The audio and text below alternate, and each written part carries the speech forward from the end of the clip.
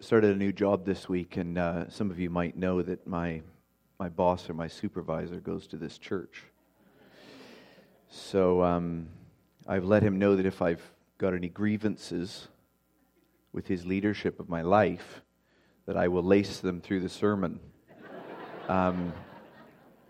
So listen closely, and if it feels like something's like pretty hard hitting, but it's not for you, it's probably for him.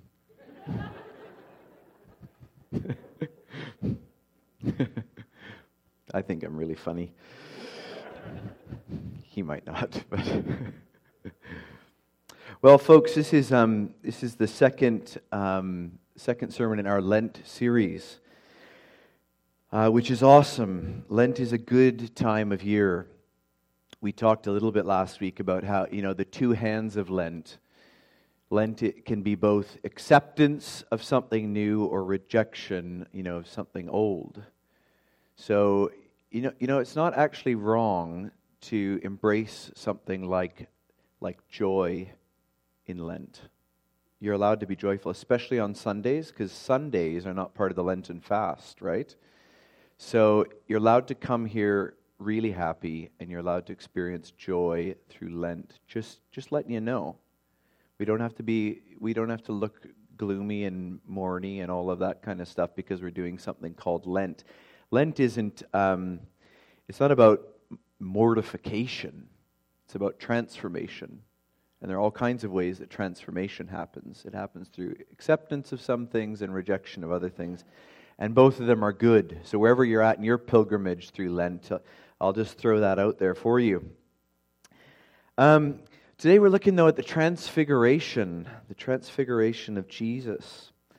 And I guess because we're in Lent, we're going to be asking the question about how this text might help us a little bit in our journey through Lent. One of the questions we might also want to ask is how this helps us into the death and resurrection of Jesus. The journey of Lent is supposed to plunge us into the death and resurrection of Jesus. And the hope is that if we dive in deep enough through Lent, that by the time we get to Resurrection Sunday, your heart is exploding with joy for what Jesus has done, not just then, but now in you today. So, we're passing through death, but we're heading towards resurrection, and it's all good, and it's all needed for us. Before we touch on our passage today about the Transfiguration, if you have your Bibles open to that passage, it might be kind of helpful. But take a quick glance at the passages before our passage today, starting around 16 verse 13.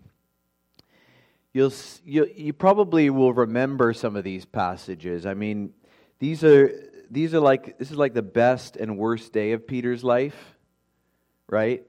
And some of you like to point fingers at Peter, but really, what you should probably realize that we're all like Peter. Peter has this massive revelation.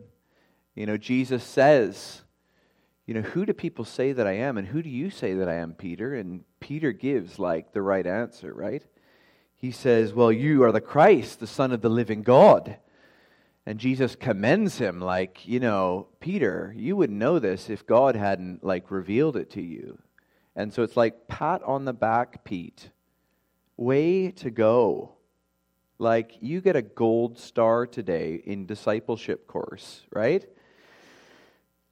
But as it goes with Peter, and so it goes with us, in the next paragraph, Jesus begins to speak about how he's going to suffer and die as part of his vocation. Well, this doesn't at all work for Peter, right? He's just had this massive revelation that you are the Christ, the Son of the living God. You're the anointed one. You're the Messiah. And he's got a particular understanding of the way that a Messiah should work. And you know what? Messiahs don't die. Messiahs don't die. That's not the way it works. That's Peter's understanding. A dead Messiah is a failed Messiah. So Messiahs don't die. So what does Peter do? He takes Jesus aside and rebukes him. And if you look at that word rebuke, it gives us this idea of him grabbing Jesus by the shoulders and giving him a good shake. You know, when I read this passage, I go, imagine being the guy who it's like recorded for all of time that you had a little bit of a fit and you shook God. You know, poor Peter. He's the guy, remember? He's the guy that's like, Jesus is following around, picking up ears, you know, and Peter's hacking him off. But Peter's a disciple, right? And you and I are disciples, and it's not, you know, woe is Peter. It's, man, I can see Peter. I can see myself in Peter. But Peter grabs Jesus, and shakes him by the shoulders. Rebukes him. No, Lord, it can't be this way. That is not the way of a Messiah. A dead Messiah, a suffering Messiah, is a failed Messiah. So Peter's having a hard time holding the tension between this idea of like, who is the Messiah, the rescuer, the deliverer, and this idea of suffering and death. He's having a hard time with that tension, but we have a hard time with that tension. We have a hard time living with that sometimes. So surely if you're the Son of the living God, you're not heading towards death. So Jesus has to take a few minutes here and remind his disciples, verse 24, that to be a disciple, if you're going to follow Jesus where Jesus is going, it requires taking up a cross. There is some suffering that is part and parcel with what it means to follow Jesus in the world. So what is the context of the Transfiguration? Well, it's questions about death, resurrection, identity, and what it means to be a follower of Jesus. And that's the kind of stuff that is framing this experience in Matthew's Gospel of the Transfiguration. So let's look at the Transfiguration now. What happens? Well, in verse 1, we're told that after 6 days, Jesus takes Peter, James, and John up a high mountain by themselves. And for those of you who have your ears tuned to Scripture, you know that when we hear about mountains, we're supposed to pay attention. It's like this is a theme, this is a motif that sort of weaves through the whole of Scriptures. And there's something more going on than just speaking about a geography or a place. Something bigger going on. Mountains are very important in Scripture. Think about the mountains. Where do we hear about mountains? Where do we hear about mountains? We hear about mountains all over the place, but there's some pretty big ones, right? God leads His people out of Egypt, you know. He brings them into the wilderness, and then Moses meets with God on a mountain. And on that mountain, God reveals Himself to Moses, the place of revelation, and He reveals His way, or gives them His law, which is a gift. This is a very pivotal moment in the life of God's people, is this sort of relationship, this interconnection between God and Moses, the leader of God's people, the deliverer of God's people, and a mountain. So a mountain is a place of revelation, a place of experiencing God. It's also a somewhat fearful place. You know, as God was meeting with Moses on the mountain, they were supposed to be careful that, not even animals were supposed to touch the base of the mountain or they might die. It was a powerful sort of motif throughout the Old Testament. The mountains were places of worship. The temple was built on a mountain, the high place. Jesus was tempted. We talked about this last week. Jesus was tempted on a mountain. Jesus gives a bell ringer of a sermon on a mountain, the Sermon on the Mount. You know, like a new Moses. He comes on the scene giving God's way to His people, giving the new law to God's people. So there's another probably important mountain, or maybe we could call it a hill if we want to be a little bit more specific. There's a really important hill called Golgotha, which is also a place where God reveals himself and what it looks like, what this God looks like and what it looks like to follow Jesus, what his way looks like. It's the hill of Golgotha, Calvary, where Jesus gives his life eventually. So mountains are important places. So we have Jesus taking, sort of an intimate group of people up the mountain to the high place. And our ears should be sort of ringing, burning, feeling. You should be feeling something as we start speaking about a mountain. Some anticipation should be rising in your belly about what might be revealed, what kind of encounter we are to expect. And in verse 2 it says, as they get up there on the mountain, Jesus was transfigured or transformed.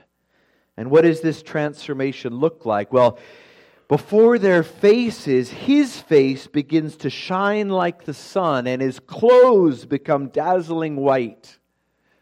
He's transformed before their very eyes. Do you remember the story about Moses? When he meets with God.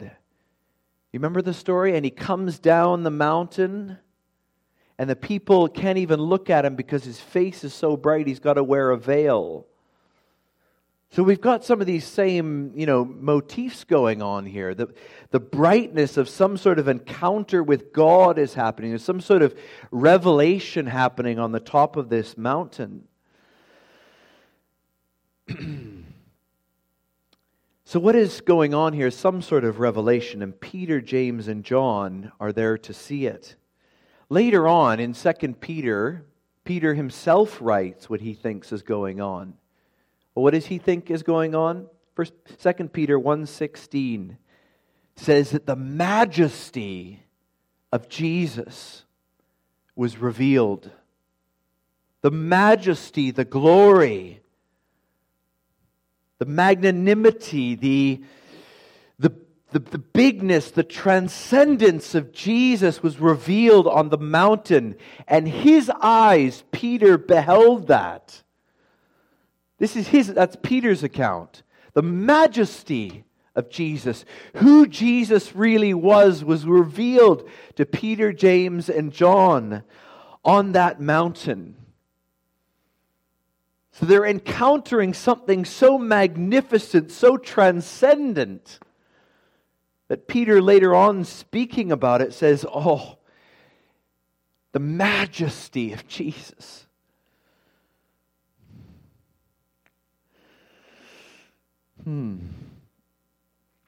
He likens Jesus, in 2 Peter when he's talking about this, he likens Jesus to the brightness of a lamp shining in a dark place. It's just a beautiful image. In verses 3 and 4, we're told then that Moses and Elijah appear and are seen talking with Jesus. I mean, back the truck up for a second though. Can you imagine being Peter, James, and John? What in the world do you do with this? Nothing had been legalized in first century Palestine, and you're up on the top of a mountain, and all of a sudden things are shining and bright, and it's the majesty of Jesus, and all of a sudden out of nowhere, Elijah and Moses. You can imagine, are you seeing what I'm seeing? I know I overdid it on the olives last night, but what is that like? What is it like? So Elijah and Moses are standing there talking with Jesus. So Peter, James, and John are just sort of standing on the side. They're watching. Elijah and Moses are not talking with Peter, James, and John. They're focused on Jesus. Well, there are lots of things that the arrival of Elijah and Moses could mean on the scene. I think, if I was going to put into words what I think it means, I think, Moses, lots of people would say, represented the law, the giving of God's way for his people. He's a big deal in a big chunk of the Scriptures. Elijah represents the prophets. A shorthand way of speaking, about the whole Old Testament, you could say, the law and the prophets say. You'll find this through the New Testament. The law and the prophets say. It's a way of sort of shorthand saying the whole story of the Old Testament. So what do we have here? Elijah and Moses standing before Jesus having a conversation. Peter, James, and John watching on. I think we have the summary of the Old Testament standing in front of the God who's about to enact the new covenant. The rescue, the new exodus of God's people. Everything the Old Testament's been pushing towards. The law and the prophets, Elijah and Moses, standing there in a moment of glory. Signaling something new is coming on the scene. Can you imagine? Can you imagine? What does Peter do as he watches this? Well, this experience of seeing Jesus transfigured, speaking with Moses and Elijah, causes a reaction in Peter. And I might have had a similar reaction. He says, well, let's pitch some tents and stay right here. This is the good stuff, man. There are all sorts of theological speculations over what this is about.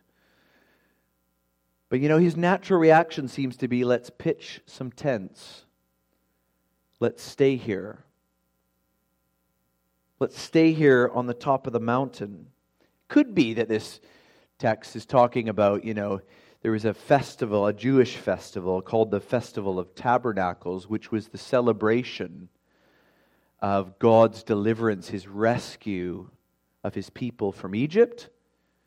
So there could be Peter's response to this is going, there's a rescue happening here. Should we pitch some tents and have a festival? Should we celebrate this? We don't exactly know. I don't exactly know. I'm going to leave that to your speculation in your small groups. I'm going to let you produce your own heresy. And some of you most definitely will, right? So it'll be an exciting week, right? But Peter's response is, let's pitch some tents. Let's stay a while. Let's maybe bask in the glory of what's going on. In verse 5, we're told that as they're having this experience, as Peter, James, and John are watching on, Elijah and Moses talking with Jesus, it says a bright cloud overshadowed them, and a voice comes from the cloud. This language and description is all revelation language. It's all revelation language. It's a revelation experience. This is what happens when God reveals things. When God revealed things to Moses, the cloud descended and the voice comes from the cloud. And on the top of the mountain, as Jesus is transfigured, the cloud descends, the presence of God comes down upon the mountain, and the voice thunders from the cloud to reveal something. Well, what is revealed in this moment? What is revealed by the coming of God's presence on the mountain? This overshadowing cloud. What are the words? Well, the words are, "This is my beloved Son, with whom I'm well pleased. Listen to Him." Listen to Him. Now, I don't want to read too much in this, but I was thinking so much about Peter as I was reflecting on this passage this week. And Peter struggling so much with the identity of who Jesus is and was and what he is supposed to be hoping for and who is this Messiah figure. And how confirming and affirming this strange and transcendent experience would have been for him. Peter's struggling in his guts. What does all this mean? He has this mountaintop experience where the voice from God comes, the presence of God descends, And Jesus is pointed out as the Son whom Peter should listen to. Listen to him. Listen to him. And if you were a good Jew, you knew that in Deuteronomy 18, God had promised that someday He was going to send another leader, a prophet, like Moses, who would lead a new exodus out from under slavery. Deuteronomy 18, it says, "The Lord your God will raise up for you a prophet like me from among you, from your brothers." And this is what it says, "It is him you shall listen to." It is him you shall listen to. We've got somehow this new Moses figure who is the Son of God, who's been transformed before their very eyes. And Peter, the one who's struggling with who this Jesus character is probably beginning to put together some of the pieces.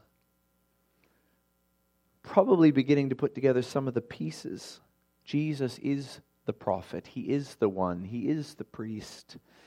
He is the king. Listen to him. What does it feel like to have shaken Jesus and have this revelation? I don't know. I'm not going to read any more into that. But this is what I was pondering. What does it feel like to have these sort of incompatible wrestlings going on in your gut? Well, welcome to Lent. Right?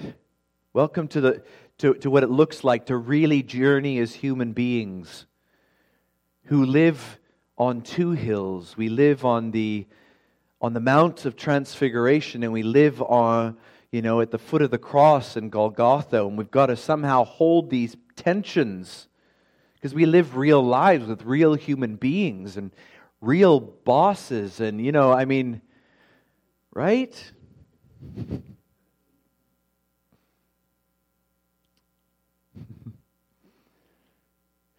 The text then says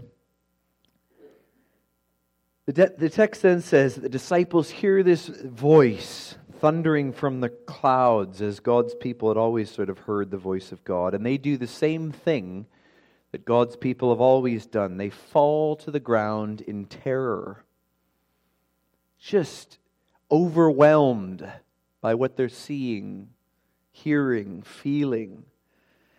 There's a sort of theme that goes through the Scriptures that somehow it's difficult to handle the revelation of God in our mortal flesh. It's difficult to handle that. It flattens us on the ground. The text in the Old Testament that says that the glory of God came, the priests were flattened before God. They fell face down, and they couldn't continue their work. Something about this awe-inspiring presence of God sort of knocks you off your feet. Whether you want to be humble or not, it puts you there. So the three disciples that are there fall to their ground. There's this really interesting little detail in this that I'm not going to expand on too much, but I hope that you maybe this week take a moment to reflect on it. So in the midst of their terror at hearing and seeing what they're hearing and seeing what they're seeing, and their eyes are turned away, it says that Jesus comes to them and He touches them. He touches them. I love the intimacy of this little text. It doesn't say He hollered at them and got their attention. It doesn't say He threw a rock across. Hey, guys, wake up, everything's good, chill. It's got this sort of tender feel. So somehow, in the midst of this encounter with God, we have this transcendent, awe-inspiring, and then really human, fleshy, compassionate sort of this sort of messy merger of these two things, which I think is what it's like to encounter God too. This is the God we find in Jesus. He's the transcendent and the compassionate one who touches our flesh. He's got flesh like our flesh. He's touchable. He's feelable.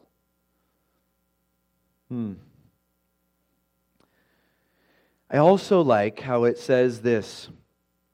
It says that when they lifted up their eyes, they saw no one but Jesus. When they lifted up their eyes, they saw no one but Jesus.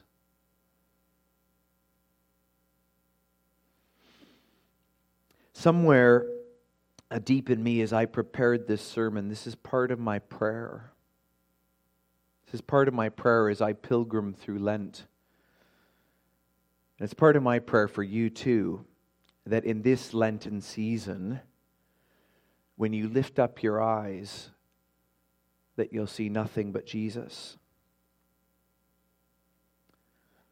You'll see nothing but Jesus.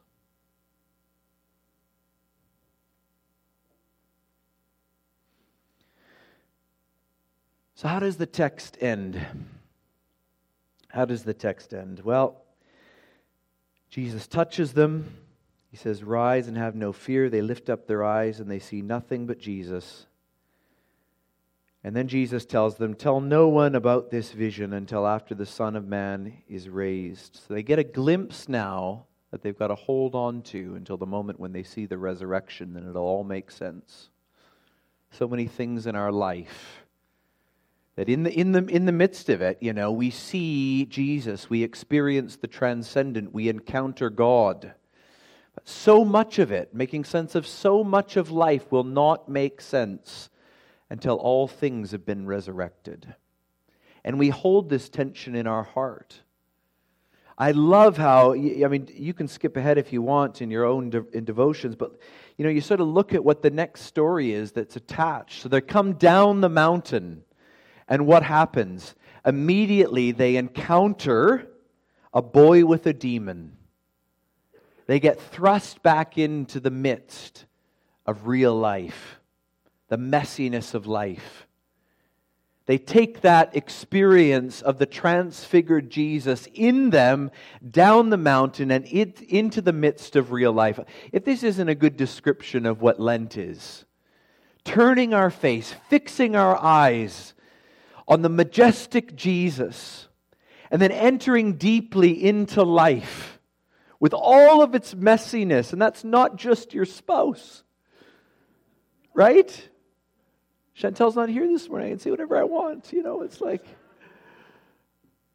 But entering into the messiness of life, holding the transfigured, majestic Jesus in your soul. This is what life is about. That we're supposed to always be ready to give an account for the hope that lies within us. Somehow that transcendent, transfigured, majestic Jesus is what we carry as we live through the mess that is our daily lives. The suffering, the pain, the death. We stand somehow on both of those mountains at the same time. The Mount of Golgotha, where God is revealed, and the Mount of Transfiguration, where God is also revealed. But you can't have one hill without the other. And we don't live we don't live and serve a God who doesn't know our suffering. He is transcendent, but He's also the God who touches us, whom we experience, who is with us. He's the comforter. Both of these hills hold the tensions of our lives, and both of these hills need to be held in our hearts as we walk through Lent. As we're looking at transformation, we always need to be looking also at the cross. We hold death and resurrection together. This is what it means to be a Christian person. It's not just someday in the great by and by, but it's not all here yet. We live with two mountains in our hearts. Both are necessary, and both should be considered as we journey through Lent. So as we continue to journey through Lent, and maybe you're here this morning and you're like, "Oh man, I feel terrible. I haven't decided what I'm going to accept or reject during Lent. I'm not bringing my A game. Well, let me tell you, it is not too late. You can join in. What do you need to accept, embrace? Maybe it's joy. What do you need to reject? Maybe it's gossip, slander, greed. How can you lean into becoming more like Jesus? What is your process of transformation? And as you do that, friends, can I encourage you, use this season of time to fix your eyes on Jesus. Fix your eyes on Jesus. Your life and your discipleship comes with all sorts of challenges, as does mine. And maybe like Peter, you don't want to embrace the messiness of the death of your life in some area. But lean into it. There's 2 mountains, 2 hills. But as you do that, set your eyes on the majesty of Christ in prayer, Sunday worship, spiritual reading, good conversation with friends.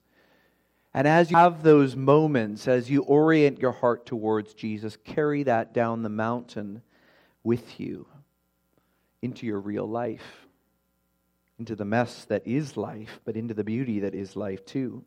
And remember the words that were spoken over Jesus. Here is my beloved Son, in whom I'm well pleased. Listen to him. Amen.